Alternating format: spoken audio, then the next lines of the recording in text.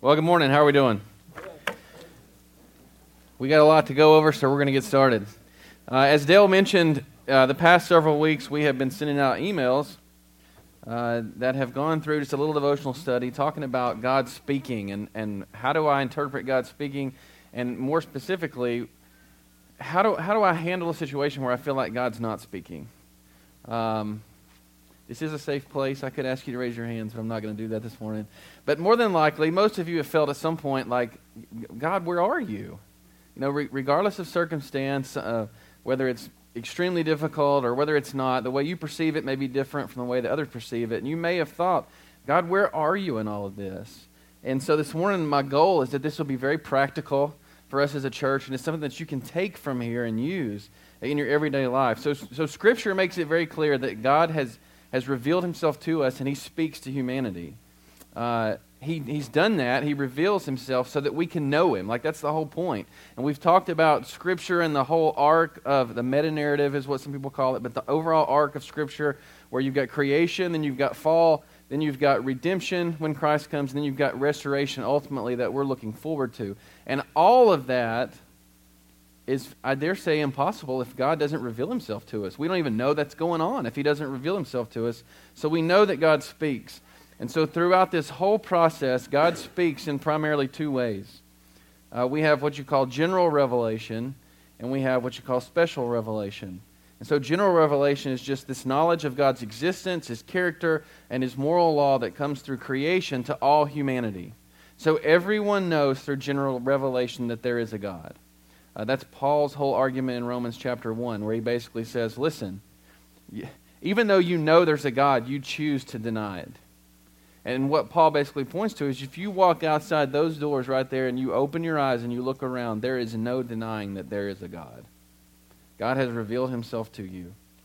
But God also reveals himself in special ways, and that's special revelation. That's just his words that they're addressed to specific people, and that includes Scripture. The primary way that God does speak to us is through Scripture, and he speaks to you individually through Scripture. That's special revelation.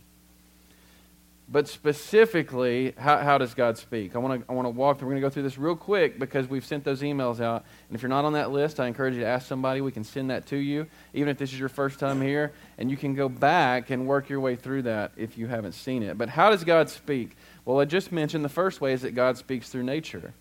And you look in Psalm chapter 19, verses 1 through 3, it says, "The heavens declare the glory of God. The skies above proclaim his craftsmanship."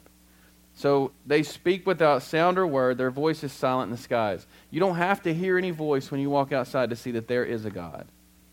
So he speaks through nature. He also speaks through the Word, through Scripture.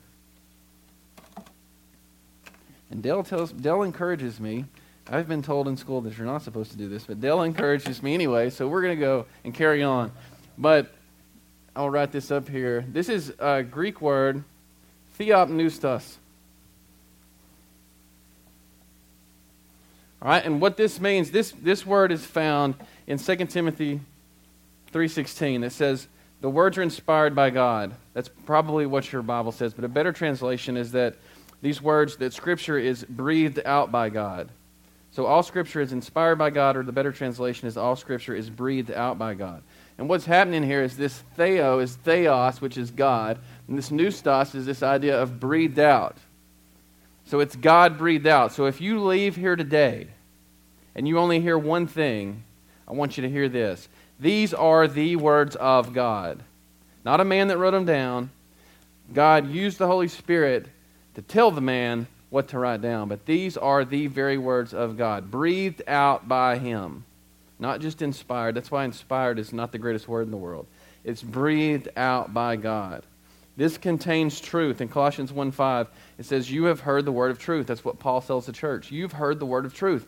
This is the truth. So God speaks through the Scripture.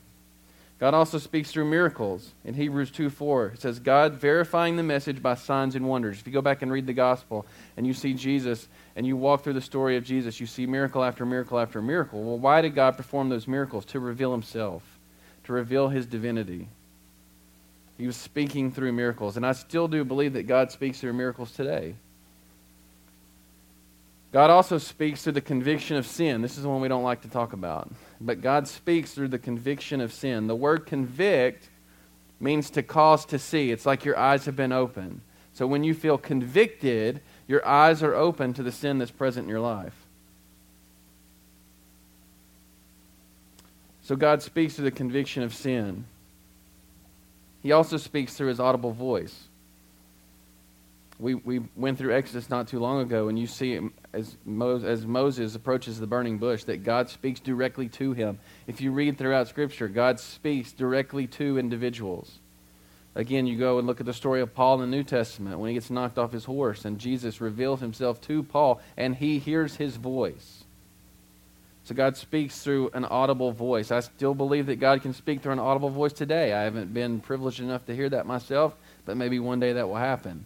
I would dare say if I did hear it happen, it would probably be in a situation where I didn't want to hear it. But I do think that God can still speak audibly. God also speaks directly to the heart by way of the Holy Spirit. In Acts 16:6, it says, they were forbidden by the Holy Spirit to preach the word in Asia. Or they wanted to go. So they wanted to go to Asia and preach, but the Holy Spirit did not permit them to go.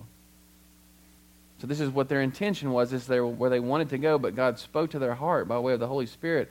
No, that door's closed. This is not what you're supposed to do right now. So God can speak directly to the heart by way of the Holy Spirit. God also can speak through circumstances. He can speak through circumstances in your life, just like he spoke through circumstances in Scripture.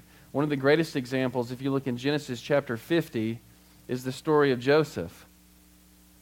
Joseph's brothers throw him in a hole, and he gets sold into slavery.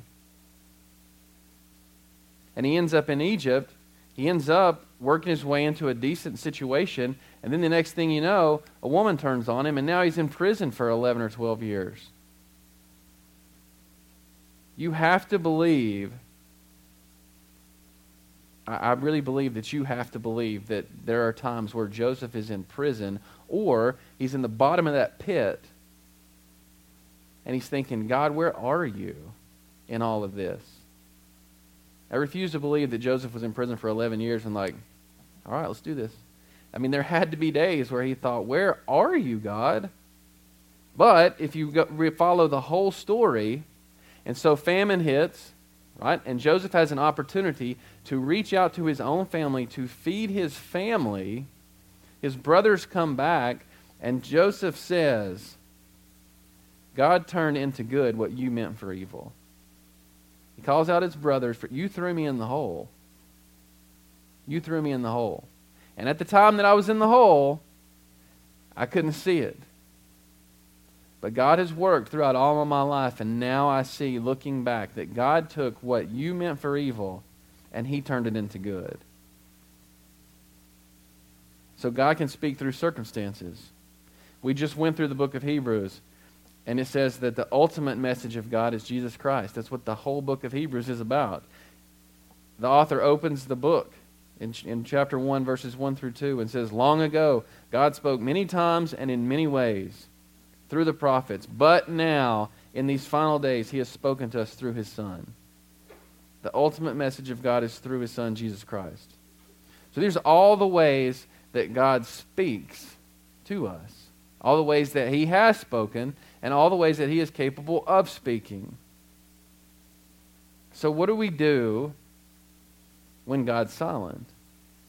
Or when we perceive God to be silent? I want you to understand there's two differences there. There's a difference between God actually being silent and us perceiving that he's silent. So what do we do in those situations? Well, first, I want to comfort you by pointing to Scripture that this is not new for you. If you found yourself in that situation, this is not new. You can be comforted that Scripture shows that many men have felt the same way throughout history. In the book of Isaiah, chapter 64, verse 2, it says, will you restrain yourself at these things, O Lord? Will you keep silent and afflict us so terribly? So you got a man going through a difficult time, difficult situation, and he's like, God, where are you? Just like you felt. Habakkuk 1:13, you who are of purer eyes than to see evil and cannot look at wrong, why do you idly look at traitors and remain silent when the wicked swallows up the man more righteous than he? This guy's been done wrong. He's like, I'm doing what you've called me to do. I'm living the way that you've called me to live. And this guy's not. And how long are you going to watch it? How long are you going to be silent, and how long are you going to watch it? I guarantee that just about everybody in this room has felt that way as well. Psalm 28:1. To you, O Lord, I call, my rock. Be not deaf to me, lest if you be silent to me, I become like those who go down to the pit. You're just crying out, hear me, and don't be silent. So this is not a unique situation to you or to me. All throughout Scripture, we're shown situations where individuals feel like God is being silent. So how are we to interpret that? How are we to interpret God being silent? Well, there's a couple ways. Actually, there's more than a couple. Bear with me. But the first is, perhaps God's not ready to speak. This is a big one. Perhaps God's not ready to speak. See, I want mine, and I want mine now. Actually, culture has shifted to where that's not true. I want mine, and I want mine yesterday. That's how quick I want it. But what we have to remember is that God is the creator. This is that moment right here where if you were here a couple of weeks ago, like this is the chicken moment. Where we were in Africa and like the chicken doesn't tell the lady when it's going into pot to get cooked. Right? Chicken doesn't do that. The better example, this is the example that I couldn't use in Africa, but I'll use with you because you'll get it. You don't hop in your car today after church and your car tell you where to go. It's not how it works. Even if you've got one of those fancy cars that can drive itself and can go from point A to point B, you still have to tell it where point B is. It's not driving away without your command. So how dare us look at God and say, why aren't you speaking now? He's a creator. I'm the created. Psalm 100 verse 3 says, know that the Lord, He is God. It's He who made us, and we are His. We are His people and the sheep of His pasture. The sheep don't tell the shepherd what to do. So I'm in no position to demand that God speak now. That's the first thing that we have to understand. That's foundational. I am in no place to tell God when to speak, where to speak, or how to speak. Sometimes He's simply not ready. The time's not right. Sometimes He's already spoken and told you what He wants, but He knows that you won't obey. If you've got kids, you've been here. I've told you 7 times. Why am I going to tell you an 8th? I've already told you. You're crying out to me, why won't you speak? I have. Why won't you listen? So why should God speak a second time if you haven't obeyed the first time? He's already spoken in His Word. So how can you expect Him to give you direction in other ways when you don't listen to what He's already told you in His Word? Just about everyone in this room, no doubt, has a Bible in their house. The probability is pretty high that you have multiple Bibles in your house. So how often do I catch myself crying out to God, why won't you speak to me? Why won't you show me what to do? And you've got a Bible sitting on the coffee table. He's told you. This is the primary way that God speaks to us today. It's sitting right there, and yet we're crying out to Him, why are you being silent to me? He hasn't been silent. It's right here. Sometimes God wants you to make an important decision. And God doesn't desire that we make important decisions on a whim, nor does many times God want to just simply give us the answer. I'm a school teacher. You were probably this student at one time. But you approach the teacher, and what do you want the teacher to do? Just give me the answer. I don't understand. Just give me the answer. But what kind of teacher am I if I just give you the answer? You don't learn anything. It kind of defeats the whole purpose of school. Well, sometimes God falls into a similar category. Sometimes he wants you to make an important decision, and He wants you to approach Him, and He's going to teach you. And you're going to go through a process where you're going to learn. He's not just going to snap His fingers. Even though He's fully capable of snapping His fingers, very rarely is He going to, but He's going to shape you and mold you through the process. You go back to the book of Jeremiah, one of my favorite passages, where I go down to the potter's house, and there's a broken piece of clay. And what does God do? Well, He takes the broken piece of clay and He molds it into something that He can use. He doesn't just snap His fingers and make it not broken. There's a process involved. In the book of Nehemiah is a good example of this. In the book of Nehemiah hears word of of Israel, and there's no temple, and he wants to go back, and he wants to restore the land, and he's got to approach the leadership in order to be able to do that. But what does Nehemiah do before he approaches the leadership? He prays and he fasts. He doesn't expect an answer in the blink of an eye. He prays and he fasts. It says, when I heard this terrible news, I sat down and wept. I mourned for days, fasting and praying before the God of heaven. What Nehemiah did is Nehemiah humbled himself. He doesn't walk in front of the leadership and demand, this is what I want, make it happen. Because to do that would be, look at me, beat my chest, look at me, don't you know who I am? Instead, Nehemiah humbles himself. He understands that he's the created. And he humbles himself before the Creator and says, this is what I want to do. Please make it happen. Sometimes God is testing you in order to bring out your faith. And it may be direct, it may be indirect. Sometimes it may just be situations. If you look at Psalm 73, this is a psalm of Asaph, and this goes back to something we read earlier. But he says, truly God is good to Israel, to those who are pure in heart. So you can already see he's got a little motive here. Come on, surely this is who you are, God. But as for me, my feet has almost stumbled, my steps have nearly slipped. For I was envious of the arrogant when I saw the prosperity of the wicked. I'm looking at all these people living the way you don't want them to live. They don't recognize you as God. But I see their prosperity.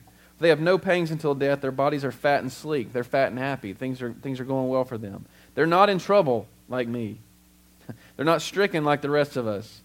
Their pride is their necklace. Violence covers them as their garment. He goes on, but his basic point is, do you not see these people? Why are you withholding your hand? But he comes back towards the end of the psalm,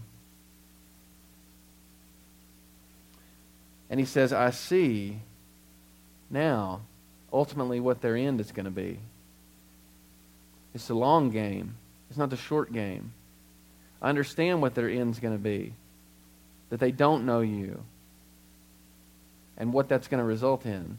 Unlike me who does know you. And you will never forsake me. That's the whole point of the psalm. So even when God tests you, that's a test, right? When you see people living against God and they seem to be benefiting from it. That's a test. That's a test of my faith.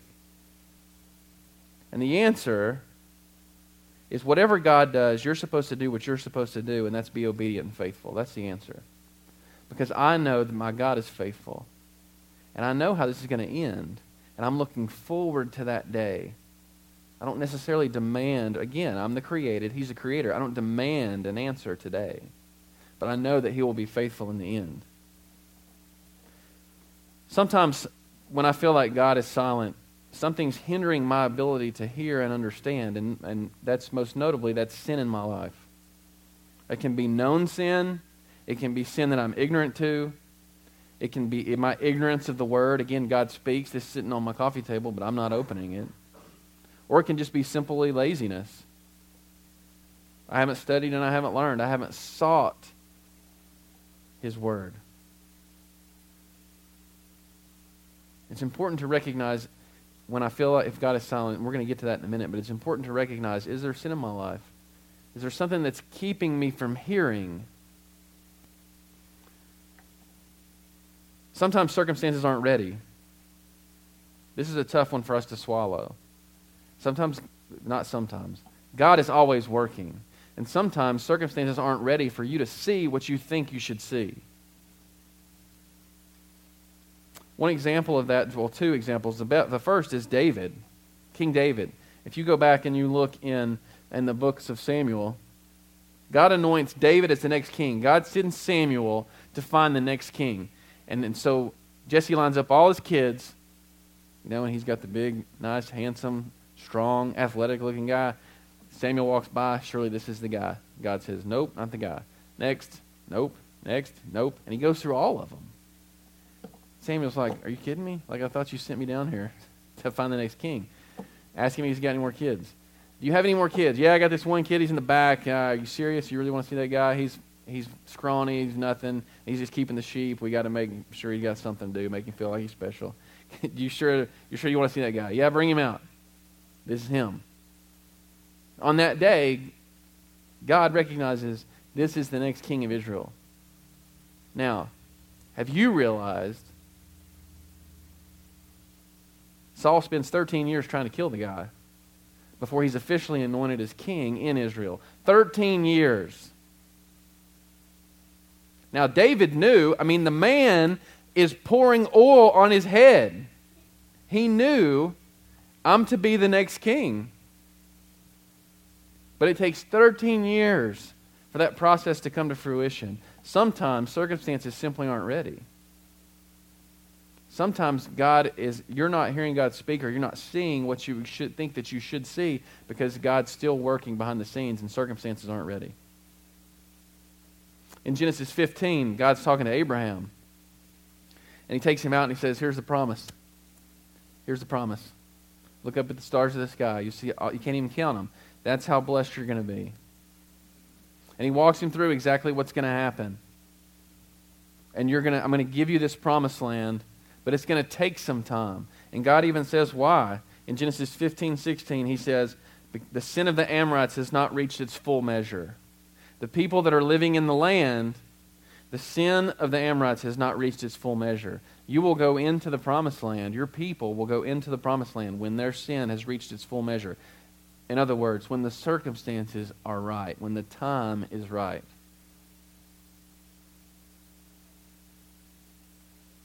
Sometimes God has something better. This is, think about a teenage girl. I may get, I don't know, I've never got an email here, but I may get an email about this one. But think about a teenage girl dating this guy. She just thinks she's madly in love with this boy. Please, God, I want to marry this boy. Right? And then she's 30 years old and she's like, thank you, God, that I didn't marry that boy. Right? It's what she wanted, but God had something better for her. We see that in Scripture. Elijah was discouraged to the point that he just prayed to God, just kill me. Just kill me now. But what happens? Well, God obviously doesn't do that, but later on, God sends a chariot and a whirlwind to take Elijah to heaven. He doesn't even experience death. So God had something better in store for Elijah. He didn't answer the prayer that he prayed. He had something better in store. Sometimes the radio's playing, but we're turned to the wrong station. If I'm trying to listen to country music and I turn the radio station to 99.3, I'm going to get light rock from the 80s and 70s and 90s. I'm not getting country. I'm a heretic.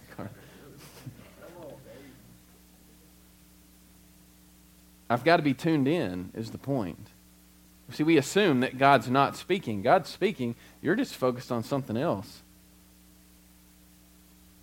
Sometimes our concern is with pleasure, entertainment, addiction, you name it.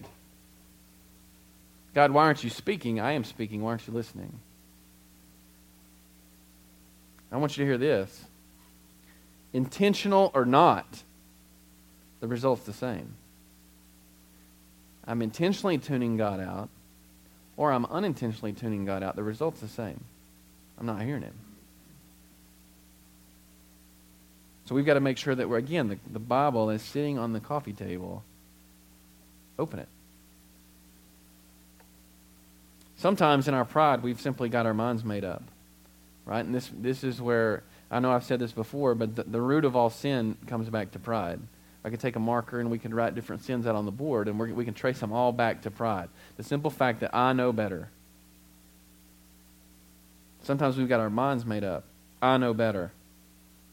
Sometimes other people have distorted what God will say or do, and we buy into what they say. Think about Job and think about all of his friends that came to him and told him, why don't you just curse God and die? What if he had bought into that? Sometimes we don't want to hear what God says. That was Paul's argument in Romans 1. God reveals His anger from heaven against all wicked people who rebel against His truth. Before we come to salvation, that's what we are. We're rebels. I don't want to hear God's truth. So all those situations, here's where I really wanted to get to today and spend just a moment, was you got all those different situations where we can interpret that God's being silent, but what are we supposed to do about it? What's our response? What's our reply? Well, first I have to assess if there's sin in my life. I've got to take an honest look. I've got to be willing to stand in front of the mirror and honestly assess my life. Psalm 66:18 says, if I had cherished iniquity in my heart, the Lord would not have listened. God will not hear when there's sin present. Am I a fallen man? Yes. Are you a fallen individual? Yes. But if I'm persistently and consistently living in sin, God is not going to hear me. So before I do anything, and that can be known, unknown, before I do anything, I've got to honestly assess my life and be willing to repent and turn back. The second is we need to continue to pray. So God's silent, or I perceive God to be silent. I have to continue to pray. 1 Thessalonians 5 tells us, rejoice always, pray without ceasing. In other words, pray without stopping. In other words, it should be a pattern of your life. I'm not bent down on my knees, closed eyes, hands together, praying all day long, but my thought process should constantly be about the Lord. And I should be in some sense of constant communication. What is prayer? What's prayer? It's personal communication with God. That's what prayer is.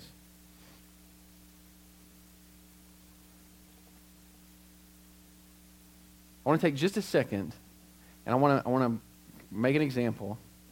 Perhaps it's a poor one, but make an example and apologize for if I have offended anyone, hurt anyone by not speaking, by not having a conversation with you. I apologize. I'm a fallen individual, and it's also part of my personality. I mean, if you walk up to me and you ask me a question about politics, sports, or the Bible, we're ready to roll. And it's going to get good. But I don't actively, it'd be a real interesting study if you took a clicker and walked around me all day, like how many words come out of my mouth. I mean, if there's no intent, it's my selfishness, but if there's no intent, I'm probably not speaking a lot of words. I got to work on that. But the point is, if you're sitting in your chair, I'm trying to draw an analogy here. If you're sitting in your chair and you're thinking, I wish Dave would say something to me, we may go a long time without that ever happening. So if I'm sitting in my chair and I'm saying, God, why won't you speak to me? And yet I'm not in prayer, what are we doing? And I think that I can approve that scripturally. If you look at Luke 18, we've got Jesus talking about the prayer of the persistent widow. He says he told them a parable to the effect that they ought to always pray and not lose heart. He said in a certain city there was a judge who neither feared God nor respected man. This guy didn't fear God, he didn't respect man. He's a stone-cold, hard dude. He said there was a widow in that city who kept coming to him and saying, give me justice against my adversary. So this lady would come to him every day, give me justice against my adversary. Go away, old lady. I have not got time for this. For a while he refused, but afterwards he said to himself, though I neither fear God nor respect man, yet because this widow keeps bothering me, I will give her justice, so that she will not beat me down by her continual coming. So this lady keeps coming every day. Every day, every day. And finally, the judge is like, listen, what's this guy's name? I'll handle it. Leave me alone. She's persistent to the point that it breaks the guy down. He's like, whatever, just quit coming. And the Lord said, hear what the unrighteous judge said. And will not God give justice to his elect who cry to him day and night? Will he delay long over them? I tell you, he will give justice to them speedily. Nevertheless, when the Son of Man comes, will he find faith on earth?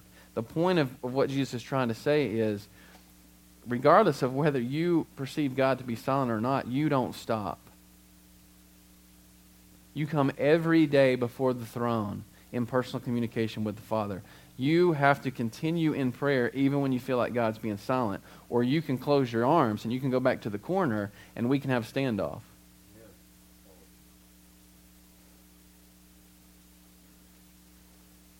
You also need to remember what you know. In Psalm 77 it says, "Will the Lord spurn forever and never again be favorable? Has his steadfast love forever ceased? Are his promises at an end for all time? Has God forgotten to be gracious? Has he in anger shut up his compassion?" Then I said, "I will appeal to this. For the years of the right hand of the Most High, I will remember the deeds of the Lord. Yes, I will remember your wonders of old. I will ponder all of your work and meditate on your mighty deeds." When God has been silent, don't forget how faithful he's been in the past. For the sake of time, I won't go there, but I absolutely love Exodus chapter 6. And it's this picture of God saying to the people of Israel, "These are the things that I have done. Don't accuse me of not hearing you. I hear you. I am God. I have been God. I will always be God. And these are the things that I have done. And these are the things that I will do. Don't doubt me. I was faithful before, and I will be faithful." So in times when you feel like God is silent, you cannot lose hope and lose sight of the fact that he is a faithful God. So in light of that, you have to trust God more, not less. If there's anything that my grandfather taught me, Proverbs 3, 5, and 6. Trust in the Lord with all your heart. Don't lean on your own understanding. In all your ways, acknowledge him, and he will make your path straight.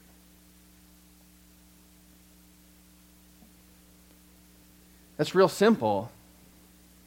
I'm not going to lean on what I think. I'm going to lean on what he thinks.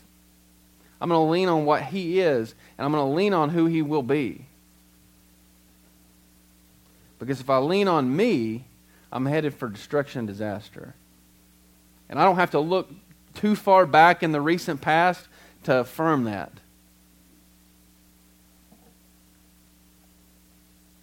Remember what God wants. Remember what God desires.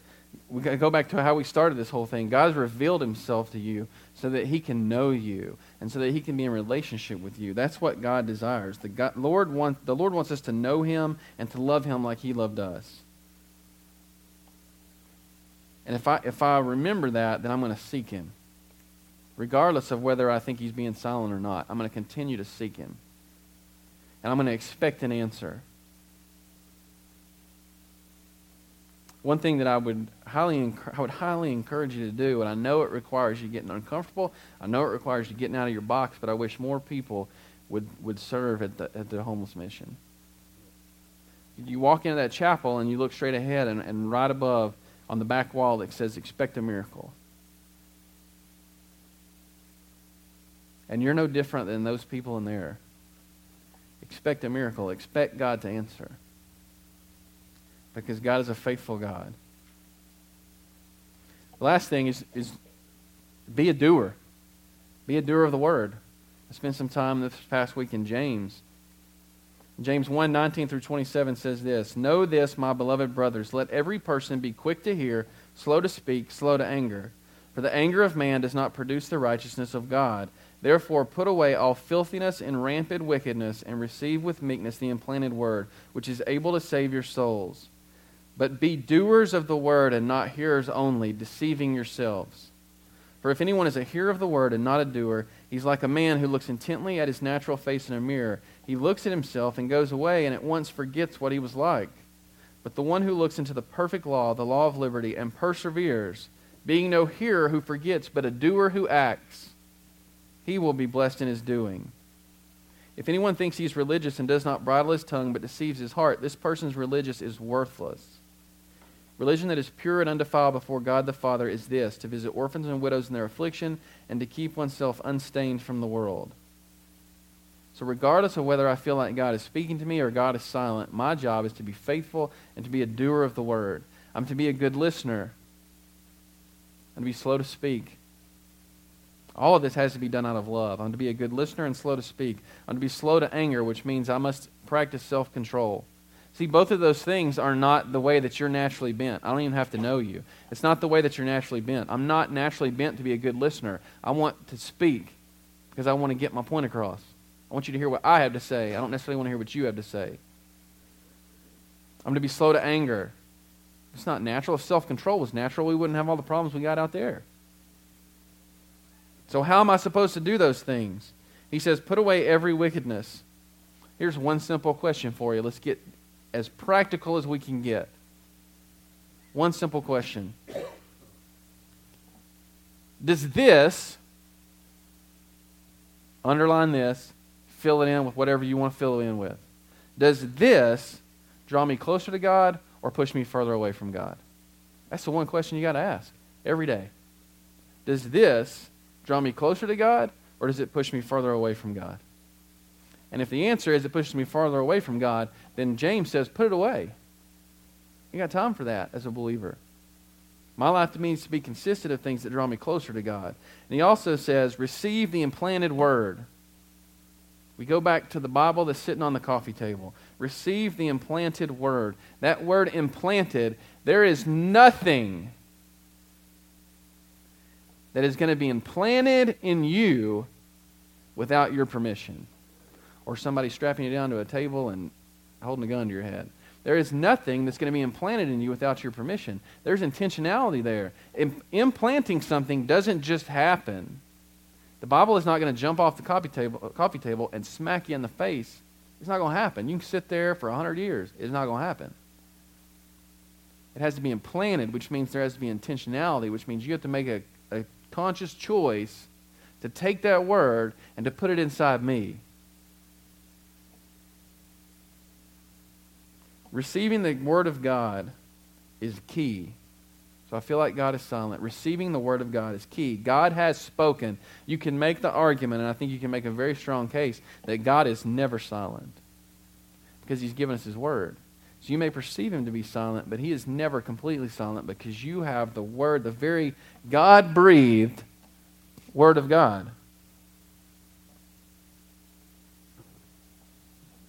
Hear this. We'll close with this. Hear this. Many of us are trying to live a life for God.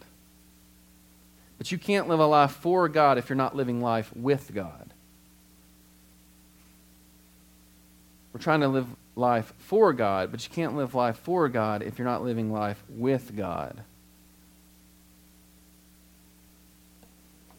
Dale talks about dreams and visions. I don't know if I have dreams and visions, but I can tell you that when I was studying this week, this is what popped in my head. And so literally, I told Grace earlier, like this is a look inside this right here. There's people in this room that probably broke out in cold sweats about an hour ago because they thought about math and started having a panic attack. We're not graphing linear equations, but I do have a math-leaning brain, and this is what I saw. Because there are a lot of parts of the Christian life that seem boring, seems like God's not speaking, that seem mundane, and I don't get it. But the most significant transformation that's going to occur in your life, and that's the point of being a believer, right? God's going to change me. I go from the old man to the new man. There's transformation that takes place, and the most significant transformation that's going to occur in your life is going to occur over a long period of time as a result of being faithful. And so you come to the point of conversion, that's the red line, your sanctified Christian life. And over time, God's going to transform you. You're going to grow, you're going to change. See, everybody wants it to be a spike. You want it to go, shoo. That's not the way that it works for 99.9% of people. You're going to see transformation and change over a long period of time. Some of this is going to be boring and mundane, but God can and does use that. When I wake up every morning and I read my Bible for 5 minutes, there's going to be days that are going to be mundane, they're going to be boring. Did I really get anything out of that? But over the long haul, God is going to change. He's going to transform your heart, your mind, and your soul. In a lot of this, God's going to seem like He's silent. But know that He's never completely silent because you've been given His Word. And you're going to have these heightened spiritual moments. This is the way that I understand Scripture. So you got this red line, which is your sanctified life. You've got this blue line that parallels this red line. The only reason it parallels it on this graph is so you can see it. But it's on top of it. It's the same line. And so when I'm become a believer, I'm indwelt with the Holy Spirit at the moment of conversion. And He's going to stay with me. He's the helper, right? That's what Jesus said. He's the helper. And He stays with me. There's going to be points in my life where I'm going to be filled with the Holy Spirit. Man, it's a great 2 months of study. God's really moving in my life. It's a heightened experience. And so that's where you see these shots up of the blue. But a lot of times, those may be brief. And the majority of my life is going to be this constant, I'm just sometimes feel like I'm going through the motions. A lot of it's boring. A lot of it's mundane. I get this spike and it's great. But that's not going to be the everyday. It's going to be periods. But the majority of the transformation that you're going to see and the most significant is going to be all the way across. So the point of this graph is to encourage you in the fact that regardless of whether I am right here and feel like God's not speaking, or I'm right here and I feel like we're sitting next to each other, best buds on the couch. Regardless of that, my job is the wrong word. My duty is to be faithful and obedient. That's my duty. Because if I realize that Christ came for me and then He died on the cross for me, I have no other option. None. As a believer. So regardless of where you sit this morning, whether you feel like you're in a moment where God's being silent or whether you're in one of these high places, know that God is faithful. He's always been faithful. He'll always be faithful. And if you're to be the image of Him today, then you're called to be faithful. Let's pray. Lord, we thank You for Your word. We thank You that You speak. Lord, I pray that the people in this room, regardless of where they are, will understand that You do speak and that You're never completely silent since we have Your word. And Lord, I pray that we would dive into it, that we would dive deep, and that You would speak to us. And I pray that the people in this room would experience many highs, and that we would be a church that's locked into You, so that You can move through us and impact this community.